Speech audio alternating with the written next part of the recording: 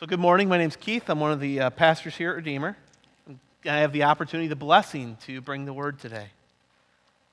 So this morning we're going to look at what it means to be a follower of Jesus. So what does it mean to be a follower of Jesus? Like, we get that. Those who are Christians or those who know about the church know that to be a follower of Jesus is to have recognized your sin, to have confessed your sin to God and recognized the forgiveness that's found in Jesus Christ by trusting in Him and His death on the cross for the forgiveness of our sins and eternal life. So a Christian is a follower of Jesus, one who trusts in Him for salvation and follows Him above everything else. The Scripture teaches that a follower of Jesus is for a follower of Jesus, our allegiance is to be to Him above country, above city, above nation, above our blood, our families, that our allegiance is to Him first and foremost. That we are to walk in the way that He walked and follow His commands and His example. That is what it means to be a Christian. And guys, when we first hear this, we speak of the gospel is the good news. When we first hear this, we're excited. We're impassioned. When the gospel first connects with our hearts and our minds, we are just amazed at God's grace for us. We see our sin and we repent. We see the love of God in Christ and we pursue that. We say, Lord, I want that forgiveness, please. I remember tears running down my face, believe it or not. I think it's happened twice while I've been married, but it happened at that point before I was married. But we weep. We rejoice. We are thankful to be a child of God. Over time, we get plugged into a church where we learn about how to follow Jesus, how to get to know Him more by prayer and by reading the Bible and worshiping and hearing His word proclaimed. We hopefully learn more about what God did for us. We just sang about justification and sanctification and glorification in our songs. So we learn in justification what Christ has done for us in forgiving our sin and making us right with God, children of God. In sanctification, we learn what He accomplished at the cross to make us holy, make us like Him, and how that's happening over time. And in glorification, we see what He will do with new bodies that will not sin, what He will do in us when we have new bodies that will not sin. So we learn all these deep truths, right? And these things make us rejoice, and we're thankful, and we're happy. And as we strive to follow Jesus over time, we can frequently allow the very disciplines that we use to know and love Jesus, those of prayer, Bible study, worship, church attendance, fellowship, evangelism, meditation. We can let those same disciplines we are to use to grow in our knowledge and love for Jesus instead become something they should not be. We can start out the Christian life clinging to Jesus, but over time we can let our disciplines become something that put us into chains instead of something that sets us free.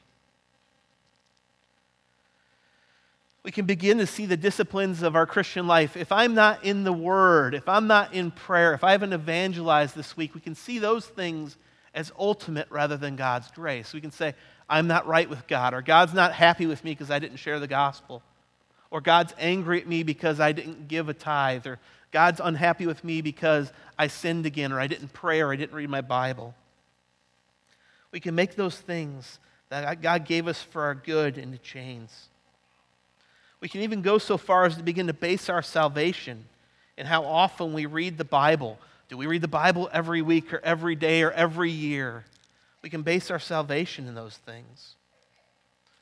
Or even worse than that, we can begin to see our sin as something that's greater than God's grace. And instead of repenting and turning from it, we write our own souls off as ruined because we sinned.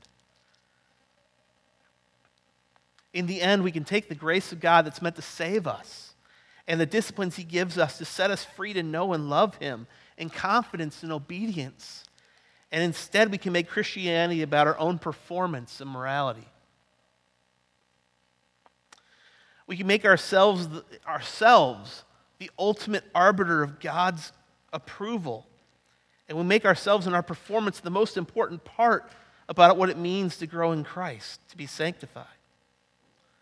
Brothers and sisters, I say this not as some out there thing that maybe one of you are dealing with or have thought about, but something that I have struggled with throughout the Christian life, of performance anxiety, about fear of matching up to some standard that God has for me, that if I don't, He'll be unhappy with me. I've struggled with this for years.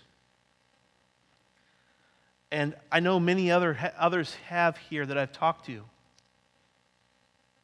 But I want you to know that there is hope. When we see that all that God has done for us in Christ, what He accomplished, and how Jesus, is at work to transform us, it frees us from this despondency, from this performance mentality, instead gives us grace and power in Jesus to pursue God out of love and obedience and joy, not fearing our own performance, but trusting in Christ's work. We're going to see today what Jesus has done for us in Hebrews 10, 19 through 25. We're going to look at the argument the author of Hebrew gives and what this means for us. And what we're going to find today is that Jesus' death and resurrection have perfectly sanctified those who trust in Him, so we can walk with God in confidence and obedience. Hebrews 10, 19 through 25 is in page 1007 in the Pew Bibles, the black Bibles. And it begins, "Therefore, brothers, since we have confidence to enter the holy places by the blood of Jesus, by the new and living way He opened for us through the curtain, that is, through His flesh, and since we have a great high priest over the house of God, let us draw near with a true heart in full assurance of faith, with our hearts sprinkled clean from an evil conscience and our bodies washed with pure water. Let us hold fast the confession of our hope without wavering, for He who promised is faithful. And let us consider how to stir up one another to love and good works, not neglecting to meet together, as is the habit of some, but encouraging one another, all the more as you see the day drawing near." This morning we're going to look at two major points in this text. First, we're going to look at what Jesus has accomplished. What Jesus has accomplished. And second, we're then going to look at how we are to live in light of that. Now, let's first begin to look at verses 19 through 23 and what Jesus has accomplished. If you look at verse 19 here, the first word is therefore. So, you know what that means for a preacher. You got to go back further to figure out what he's talking about. So, that's fun. So often in the Scripture, we get this teaching that the author will point back, whether it's the author of Hebrews, Paul does this oftentimes. Therefore, because this is true, this is how we live. This is true. This argument continues. So he points back earlier in the book. And throughout the book of Hebrews, we are taught how Jesus is better than angels, how Jesus is better than Moses. He is better than the priestly system, that He's better than the temple system of sacrifices. We learn that He's a better sacrifice than all has come before. And in chapters 9 and 10, we learn about how the redemption is found in the blood of Jesus is better than anything before it. In verses 1 through 18, the author argues twice that the blood of Jesus sanctified and sanctifies those who believe in it. So I do want to read two small sections from 1 through 18 just to kind of get the argument that this therefore is pointing at for us. So verses 8 through 10 say, "When He said above, you have you have neither desired nor taken pleasure in sacrifices and offerings and burnt offerings and sin offerings, those offered according to the law. He then added, Behold, I have come to do your will. He does away with the first in order to establish the second. And by that will we have been sanctified through the offering of the body of Jesus Christ once for all." So we see we've been sanctified. It's one of the truths that he's pointing back to in that therefore. And let's look at 11 through 14. "And every priest stands daily at his service, offering repeatedly the same sacrifices which can never take away sins. But when Christ had offered for all time a single sacrifice for sins, he sat down at the right hand of God, waiting from that time until his enemies should be made a footstool for his feet. For by a single offering he has perfected for all time those who are being sanctified. So we see two truths here. In verses 8 through 10, we say that we see that we have been sanctified, done. In verse 11 through 14, we see those who are being sanctified, these truths that he's pointing to in that therefore. Now, one short point here, one theological point here about sanctification. It's very short, I promise. Throughout the New Testament, we see this. This is not just the author of Hebrews messing up the tenses of his verbs. Throughout the writing of Paul, the writing of Hebrews, throughout the New Testament, we see this, that sanctified is referred, that people are talked to as having been sanctified or as having been saints, as already accomplished in Christ, finished. That's referred to as definitive sanctification. That being said, the same books, the same verses and chapters talk about sanctification as something that is ongoing. It's a process that's happening over our lives as we become more like Jesus. This is what's called progressive sanctification. It's present, it's ongoing, it's the work of Jesus being applied in us to become more like him. The Holy Spirit does this. Jesus does this in us as he transforms us from one degree of glory more like him. So the therefore in verse 19 that the author mentions is Jesus died to save a people for himself. He paid a price for our sins to make us children of God. But not only that, the price he paid sanctifies his people. The reason I brought up this performance mentality is so often for Christians we can think that Jesus gets us in the door and then it's up to us to get further. But that's not the gospel. That's not what the Bible teaches. The Bible teaches that Jesus gets us in the door and he's paid for our sanctification, for us to grow in Christ. And in the end, he paid for us to have glorified bodies that will be with him forever and never sin. He did it all. All to him we owe. Jesus has accomplished this. That's what drives the argument this author's making. Due to these truths, the author says, we have confidence to enter the holy places by the blood of Jesus, by the new and living way he opened for us through the curtain, that is, through his flesh. And since we have a great high priest over the house of God, and then he goes on to let us draw near. Due to this, by the blood of Jesus, we have confidence to go before God. When you think, if you've read the Old Testament, if you're familiar with the Old Testament, we have assurance to enter the holy places, to go before God in prayer and worship. Before Jesus, the temple system was in place. And only the high priest to the Jews could go before the Holy of Holies where God stood, where there was a curtain between where the people were and where the Ark of the Covenant, where God dwelt with his people. And only the high priest could go once a year with the sacrifice for sins before God to make atonement for their sin. But the people could not go before God themselves. And there was a priesthood the people would have to go to have them sacrifice their sacrifices, their animals, to shed blood for their sins. Time and time again, they would have to shed blood for the forgiveness of sin. Now, due to Jesus, due to his blood, we can have confidence to go before God ourselves. We can have this confidence to approach God in prayer, in worship. We can approach him in scripture reading knowing that he will illuminate, he will bring that scripture to light in our hearts and lives so that we can know him. When we approach him to confess our sins and repent, he will hear us because of the blood of Jesus. Not because of our works, not because our attitudes are 100%.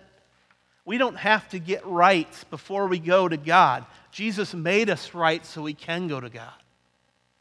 I want us to get that because it's so easy to think I have to get myself right to go to God. That's not true. Jesus has made us right so we can go to God. Even if we say, Lord, I'm struggling with this sin, I'm struggling to desire you more than this sin, that's okay. We can go to God and ask Him for help. I love when Jesus walks on water and Peter gets out of the boat. And he looks at Jesus and he's walking on the water. He looks away from Jesus. He begins to fall. I love Peter's statement because it's the perfect prayer. Help me.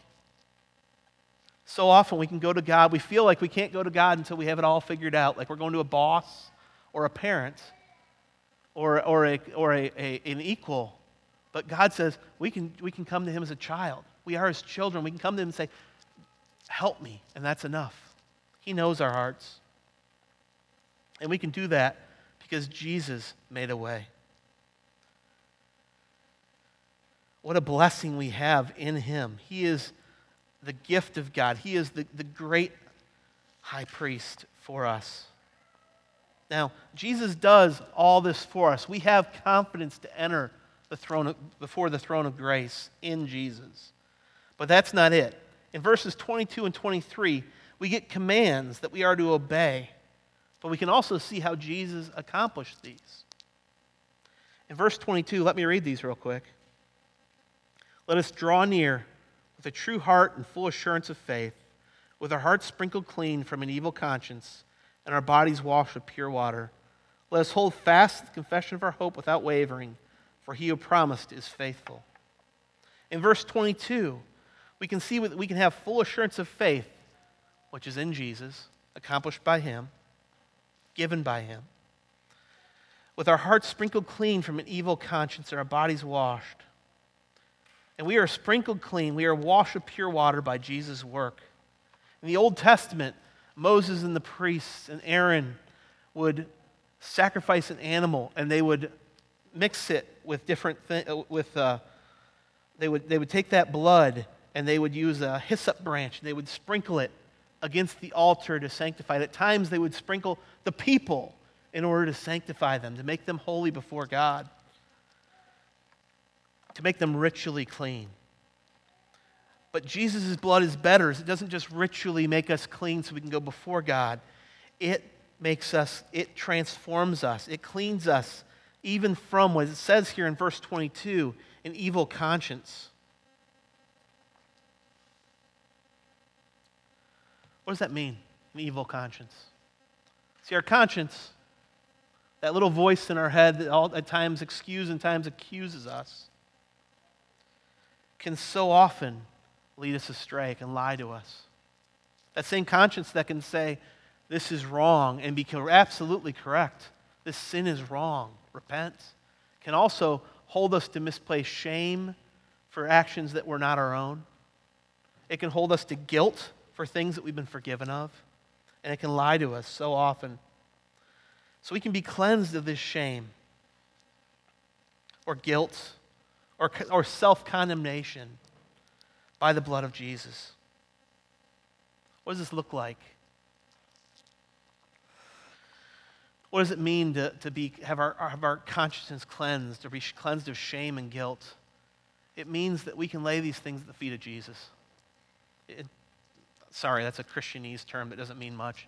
It means that we can trust in Jesus' finished work, that if we have committed sin, that we can come to Jesus and confess and repent, and then we can walk away from that guilt. We no longer have to feel it. He paid the price. There is no more penalty for it. If we have repented of our sin, we no longer need to condemn ourselves for it. Christ was condemned. He died for that sin, and we bear it no longer. Guys, there is great, great freedom in that. That Christ died for us and for our sin, that we need to bear it no longer. It can cleanse us from shame and guilt. So often shame, in our culture, sometimes shame is seen as bad. Sometimes shame is good. I'm ashamed of my behavior. I need to repent. That's a good shame. But false shame abounds as well. Shame for what others have done to us. Shame that we didn't have the power to stop something. And that shame we don't need to carry. That shame we can ask the Lord to take from us. That shame we can ask the Lord to help us with. And our guilt. We don't have to walk in guilt constantly. If we repent of our sin, Jesus has paid the price of that guilt, and we need to carry it no longer.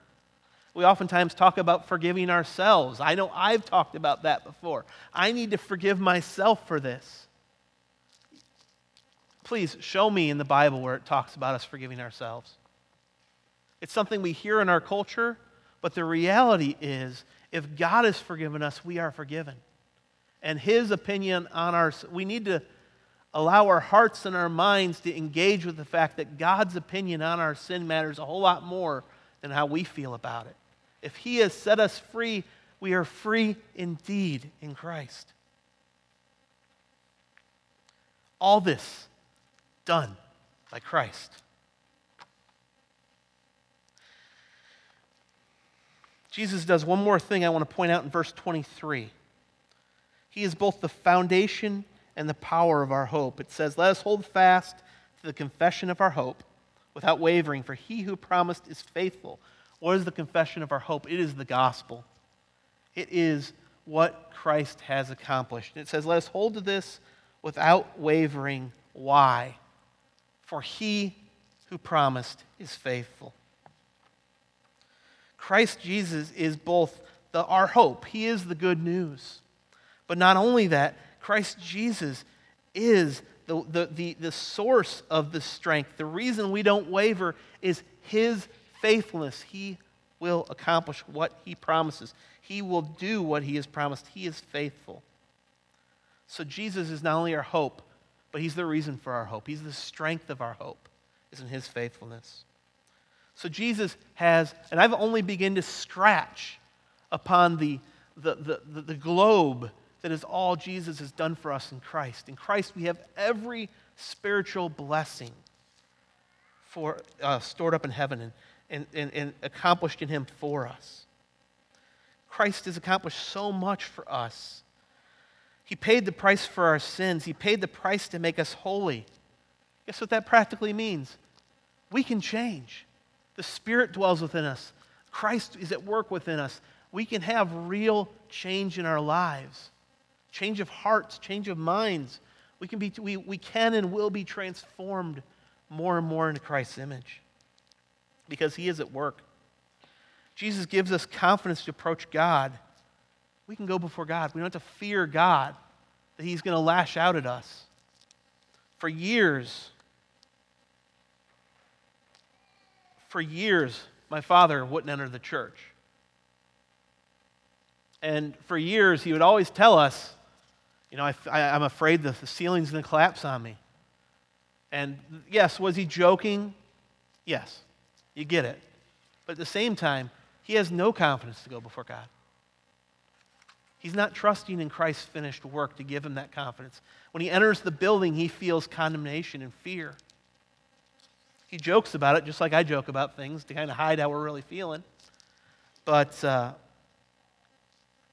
there is confidence to go before God, to come together as the church, to worship the Lord and hear His word, and have confidence that He will work through His word because of what Jesus has accomplished. Jesus has cleansed our hearts and our consciences. He's washed us. He has made us clean. He's purified us.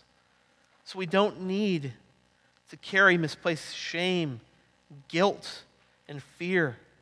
He works and He will work as we repent and trust in Him and follow Him.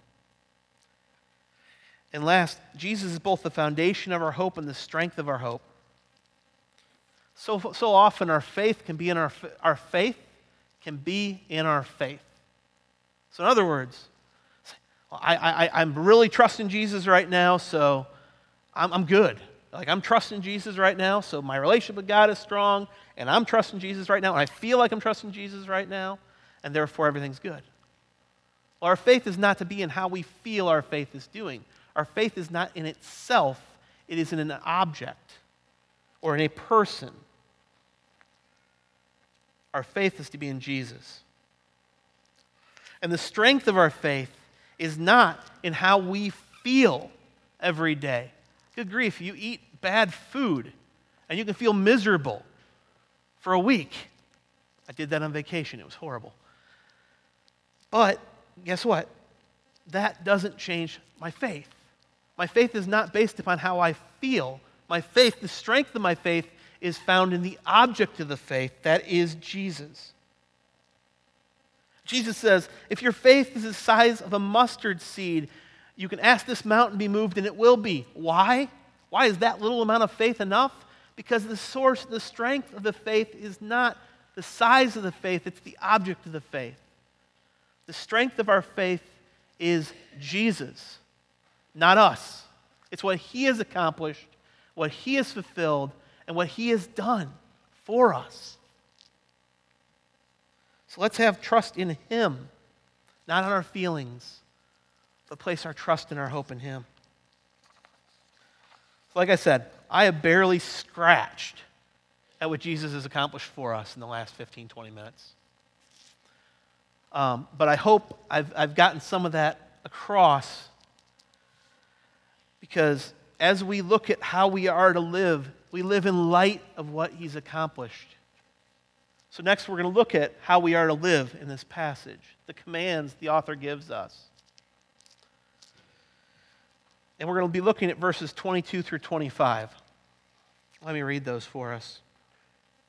Let us draw near with a true heart in full assurance of faith, with our hearts sprinkled clean from an evil conscience and our bodies washed with pure water.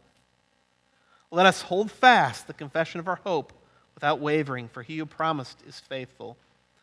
And let us consider how to stir one another up to love and good works, not neglecting to meet together, as is the habit of some, but encouraging one another, and all the more as you see the day drawing near. We see three commands here: draw near, hold fast, and to consider. We're going to look at these in order. But before those three commands, the author says something that's so important. Let us draw near. Let us hold fast. Let us consider. He's saying this is not, he's not writing this to an individual, saying, Kyle, draw near, Kyle, hold fast, Kyle, consider. He's saying, let us, church. The Christian life is not one meant to be lived alone. We live it together as a body. The emphasis here is that these actions are to be done in a community of faith. There is definitely application for these points that's personalized. As you read these, you may say, I need to draw near to God, or I need to consider. And that's good, and that's right. But there's the strength and the greatest growth in walking with these is to do it as the church. We can find the greatest growth in Christ-likeness within the body. We can find the greatest healing from sin, forgiveness of sin, healing and counsel and gospel application when dealing with shame and guilt through the church. I know I have over the years at Redeemer here, from the blessing that many of you have been to me. And it's my prayer that we as a church, as a Redeemer, would help one another to follow Jesus as his disciples. Now, the first command we're given is let us draw near to God. We're to draw near with a true heart in full assurance of faith, with our hearts sprinkled clean from an evil conscience and our bodies washed in pure water.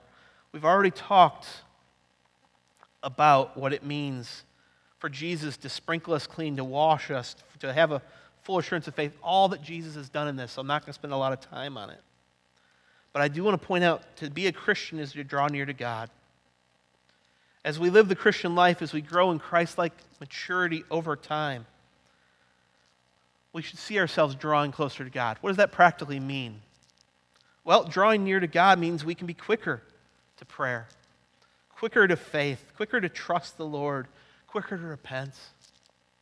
It means that as we draw near to God, his word rests in our hearts and is applied in our lives. We see ourselves slowly becoming more like Christ. Now, we can see this in ourselves at times. We draw near together as the church, as we worship, pray, as we have fellowship, as we love one another. We give, we serve, we go to the nations, we send others to the nations. We can draw near to God together. as we follow his commands. Oftentimes, two of the hugest blessings of the church are these. We are almost completely blind to ourselves. We can be completely blind to our strengths and to our weaknesses. And one of the major blessings of the church is that they can identify areas of Christian growth, of Christ-like maturity that they've seen in our lives. They can say, wow, I've seen how you've grown to love others. I've seen how you've grown to serve the church. I've seen your passion for evangelism grow, your passion for discipleship, your love for the lost. And they can identify that in our lives, because sometimes we can be so wanting God to change this one thing in our lives. We can be so focused on a sin struggle or a situation or a life, the place we are at life, that we say, Lord, you're not doing anything. And we can say that, I can go to Mike and say, Lord, Mike, I don't feel like Lord's doing anything in my life. And Mike can say, well, here's 3 things I can see the Lord's done in your life in the last 2 years. The church is good for us because it points us to Christ and it points us to how he is at work in our lives. The second way the church can be good for us is the church can help us identify areas of weakness, areas of sin. So often sin blinds us. And the church, because we know one another, we love one another, we are engaged in one another's lives, we're able to point out graciously, lovingly sin in our lives and call each other to repent. This is a blessing, guys. It is uncomfortable. It is painful. It is at times rebuking. But what a blessing we have in the church that we can love one another enough to call one another out in our sin and to call one another to repent and trust in Jesus. We need one another. The second command we're given is let us hold fast to the confession of our hope without wavering, for he who promised is faithful.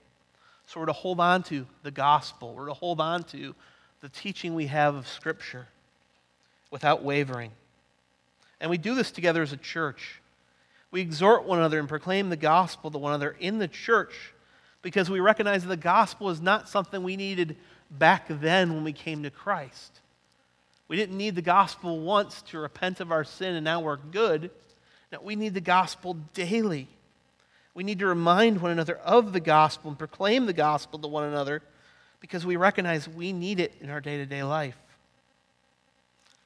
We are to encourage one another to hold fast to the gospel and to point one another to Jesus' faithfulness. I would not be where I'm at today. I would not be at Redeemer. I would not be anywhere.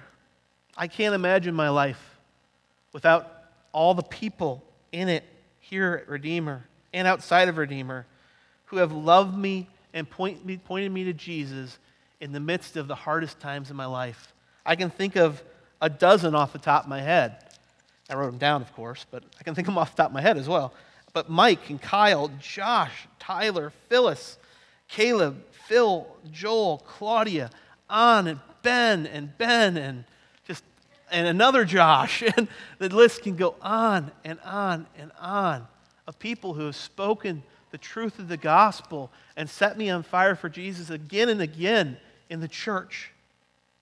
It's my heartfelt desire. That's not just how I've experienced life at Redeemer and life in the Christian body, but my heartfelt desire that would be all of us pointing each other to Jesus, whether that's in the church, whether that's before or after church talking, whether that's life transformation groups or community groups, whether that's showing hospitality to one another, that we love one another and point each other to Jesus because the gospel is good news not only when we were saved, but every moment of our lives and throughout eternity is good news. The third and last command we're given is let us consider how to stir up one another to love and good works, not neglecting to meet together as the habit of some, but encouraging one another, and all the more as you see the day drawing near. We're to consider, we're to think of how to stir one another up to love and good works.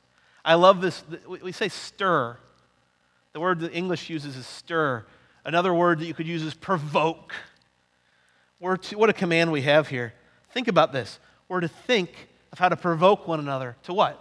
Love and good works. Normally when we think of provoke, we think antagonize.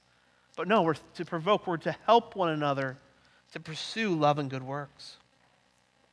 What's great is the author does not give us a list. Here's what love looks like. Here's what good works looks like. Do it. He says, use your sanctified imaginations. Use the mind that God has given you. Use your knowledge of your brothers and sisters in Christ to consider, to think about how to provoke them, to stir them up to love and good works. He calls us to use our minds. It's a glorious thing. To think about how to stir one another up. What does that mean? For sometimes, John has been a great example of someone who can stir me up. Because he's like, dude, let's go share the gospel. I'm like, okay. Or, hey, bro, let's go pray. Oh, we're going to share the gospel while we're out there. You know, John is able to stir me up to love others and share the gospel just by engaging me. You know, many other people in my life have done this. John, I just saw you and it came to mind. But we're to consider how to stir one another up to love and good works, how to provoke one another. How do we do that here at Redeemer? Well, sometimes individuals say, hey, let's do this. Let's get some kind of evangelism training, or let's go out in the neighborhood and walk and share. Other times, somebody says, hey, let's serve Mercy's Refuge, or let's serve Orphans Treasure Box, or let's serve another ministry or another place in the community. When we say these things, yes, sometimes it can feel like here's a list of things we need to do, but really it's us, you all, the elders, the church, finding ways we can help one another and stir one another up to love and good deeds, good works. Let's continue to do that, brothers and sisters. Let's continue to stir one another up, to know one another well enough that we know where we need to be stirred up, but also to help one another find opportunities that we may not even think of to love others well and share the gospel with them. The author ends this section by calling the church not to neglect to meet together, as some do, but to meet and encourage one another, all the more as they see the day drawing near. The church is to meet up, to encourage, to stir up, to do all these things, to help one another to draw near to God and hold fast to the gospel. They were to do this all the more as they saw the day of Christ drawing near. And they were to do all these things, all these actions, all the ways we were to live. You know, you notice that most of what we're to live, in fact, all of what we're to live, is empowered by what Christ did. Even the second half, 24 and 25, that I didn't mention in my first point, look and they point to Christ's return. Everything about how we live is to be fueled by what Jesus has already done. Our lives are not to be fueled by this pessimistic, self-interested, robotic kind of, I have to do the discipline and I have to do this and I have to do that in order to be right with God. It's Jesus has accomplished it and I love him and I'm thankful and I want to live in light of that. There's a huge difference between freedom in Jesus and legalism that ties us to our own performance. We're not going to see perfection this side of heaven. We're not. We're going to struggle with sin. We're going to struggle with all kinds of things. And when we think we might get one down, the Lord is gracious enough to shine light in other areas of our lives, and we realize we have more to deal with. And that's God's grace because we never move beyond the gospel. We are a repenting people and a people who trust in Christ every day. And we'll do this together from here, from the day we are born into the body of Christ until the day we die. We are born again into the body of Christ until the day we die. So we've looked at what Jesus has accomplished. We've looked at how we are to live and how he worked to sanctify a people for himself. We've seen today just a scratch, just at the beginnings of what Christ has done for us. What he has accomplished, how his blood has been shed. My friends, These truths are not just theological or doctrinal or just head knowledge. These truths about what Jesus has accomplished are to give us hope. They're to give us joy. They're to fuel us in times of weakness and sorrow when life looks dark and there's no hope. We look to Jesus and what He's accomplished to give us hope. We look to Him and His strength and what He has done for us to give us the light. He is the light of the world. Our hope's in Him, not our circumstances. Our sin struggles are not ours alone. Christ He has already paid the price for the sin. He's paid everything for us to be sanctified and made like Christ. So there's hope, and there is strength, and there is power to fight these sins. We're not bound by them and unable to move forward, but God gives us the power in Christ to be able to break those shackles. He has already broke those shackles, but to be free of the sins and not be enslaved by them. This means the power of God is at work in us and through us as we live with one another and help one another to trust Jesus, to live out the Christian life, to fight sin, and to grow in Christ-likeness. And we saw how we have to do these things together. The Christian life cannot be a Lone Ranger mentality where you don't get plugged in and you don't live with each other. You can, but that's not what Scripture teaches about the Christian life. And the fullness of joy and fellowship and the growth in Christ-likeness that we desire comes through being plugged into a church. We need one another. We need one another to remind one another to draw near to the Lord, to hold fast to the gospel. We need each other to consider how to stir one another up to love and good works. So, church, I am so thankful for all the ways I see this as a body. And I want you all to know, Redeemer, I am so blessed by all the ways we do this. I really am. I just want to exhort us to continue to commit to one another's good, to one another's growth in Christ-likeness. Because He is worth it. And because out of our love for Him and each other, we want one another's good. This can be hard to do, but we have all that Jesus has accomplished to fuel that. We have all that He has done so that we can have hope and joy and peace in Him. Let us pursue Christ-likeness together with confidence and obedience because of what Jesus has accomplished. Let us pray.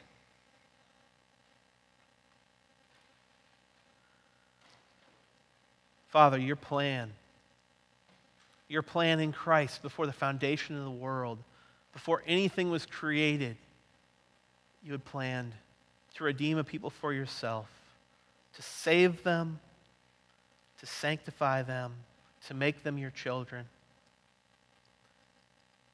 And what a beautiful and glorious truth that is.